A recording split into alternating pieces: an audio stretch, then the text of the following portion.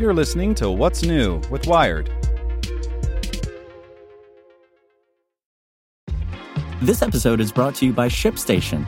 You know, some things take a lot of work, like sending little robots to far-off distant planets. And just as that's challenging, so too is running a successful e-commerce business, especially when there's so much to do.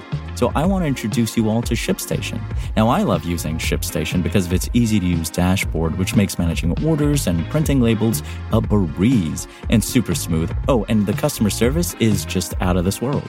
It's exactly what you need to help grow your business. Sign up for your free 60-day trial at shipstation.com/technews. That's shipstation.com/technews.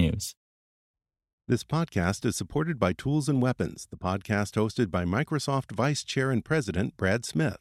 Each episode features insight you won't find anywhere else from the center of the conversation surrounding emerging technologies like AI.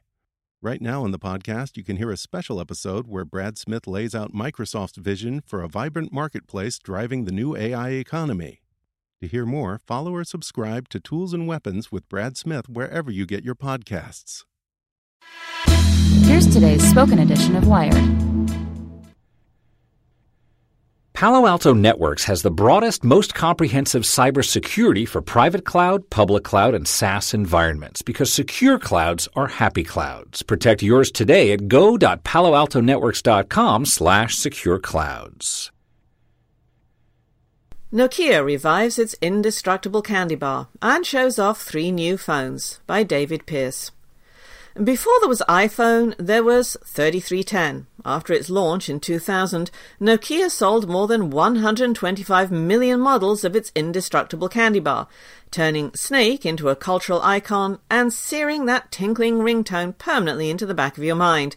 If you didn't own one, you probably knew someone who did, and you were probably jealous. It's been almost 17 years since the 3310 first came out. In that time, the Nokia brand has been bought, sold, and stripped for parts. At one point, the 3310 even made a comeback in the form of a wonky Windows Phone device with a huge camera bump that didn't exactly excite the buying public. The company now making Nokia phones is HMD Global, a private equity-backed firm created explicitly to make new Nokia phones. For their first act, the new owners set about restoring the 3310 to its former glory, while bringing the beloved old phone into the new era. Today, at Mobile World Congress in Barcelona, the company relaunched the phone as a one more thing at its press conference. The intro was swift. HMD Global CEO Arto Numela held up the phone and said the only 3 things that matter. Its battery lasts a month, it has Snake, and it has the Nokia ringtone. And then he was gone. The 3310 is still very much a feature phone. It has a web browser, but only barely. It's a dumbed-down version of Opera, basically there for emergency tweeting. It exists for you to make phone calls, send text the way you did a decade ago, and play Snake. The 3310 weighs less than 3 ounces and its battery lasts an absurd 31 days in standby time, or up to 22 hours of talk time. Still, HMD didn't just open up the warehouse doors, grab the old 3310s and ship in Best Buy. The company pulled and tugged and tweaked things a bit. My editor suggested the phone should be called the 3311 to signify this, which I think sounds pretty cool. The new 3310 has a camera, for one thing, a 2-megapixel shooter. It also has a 2.4-inch 240 by 320 screen, which is hilariously small and low-res, but still a huge improvement over the original. That model's resolution was listed as 5 lines. It feels weird that this is worth mentioning, but it has colours now. The handset comes in white, blue, red and yellow, and its edges round smoothly, more like a polished pebble than a chunky brick. When it launches in Europe, the 3310 will cost €49, which is about $51. It's almost a grocery store checkout purchase, or something you throw into your case in case of the apocalypse bag and never worry about again. HMD figures some people will buy it as a second phone, a way to get away from the tyranny of your dinging iPhone and buzzing Apple Watch without fully disconnecting. However, the market for feature phones is far bigger than the novelty buyers. In emerging markets, where money, data and battery life are precious commodities, a device like the 3310 has huge appeal. In Africa, for instance, in mid-2016, smartphone purchases actually declined, while feature phones went up more than 30%.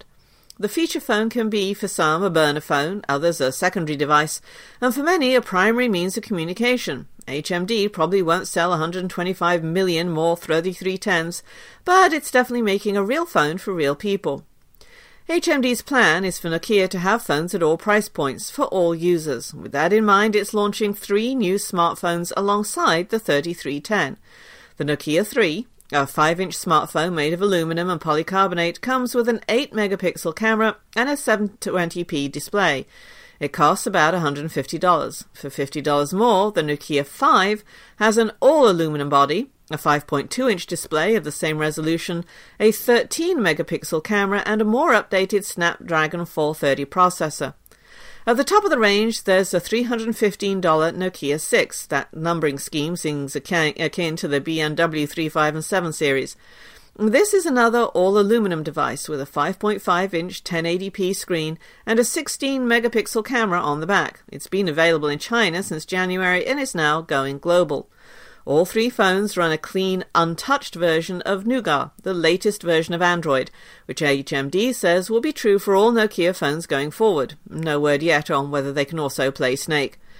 None of the new devices are gunning for Samsung or Apple's place atop the smartphone heap, but taken together, the 3 give Nokia a pretty good starting point for new smartphones. The devices are well designed, as you'd expect from anything named Nokia, and priced pretty competitively. They have at least functional specs and don't try to mess with Android. And unlike too many Nokia phones before, they're not obsessed with camera specs to the point of ruining the phone altogether.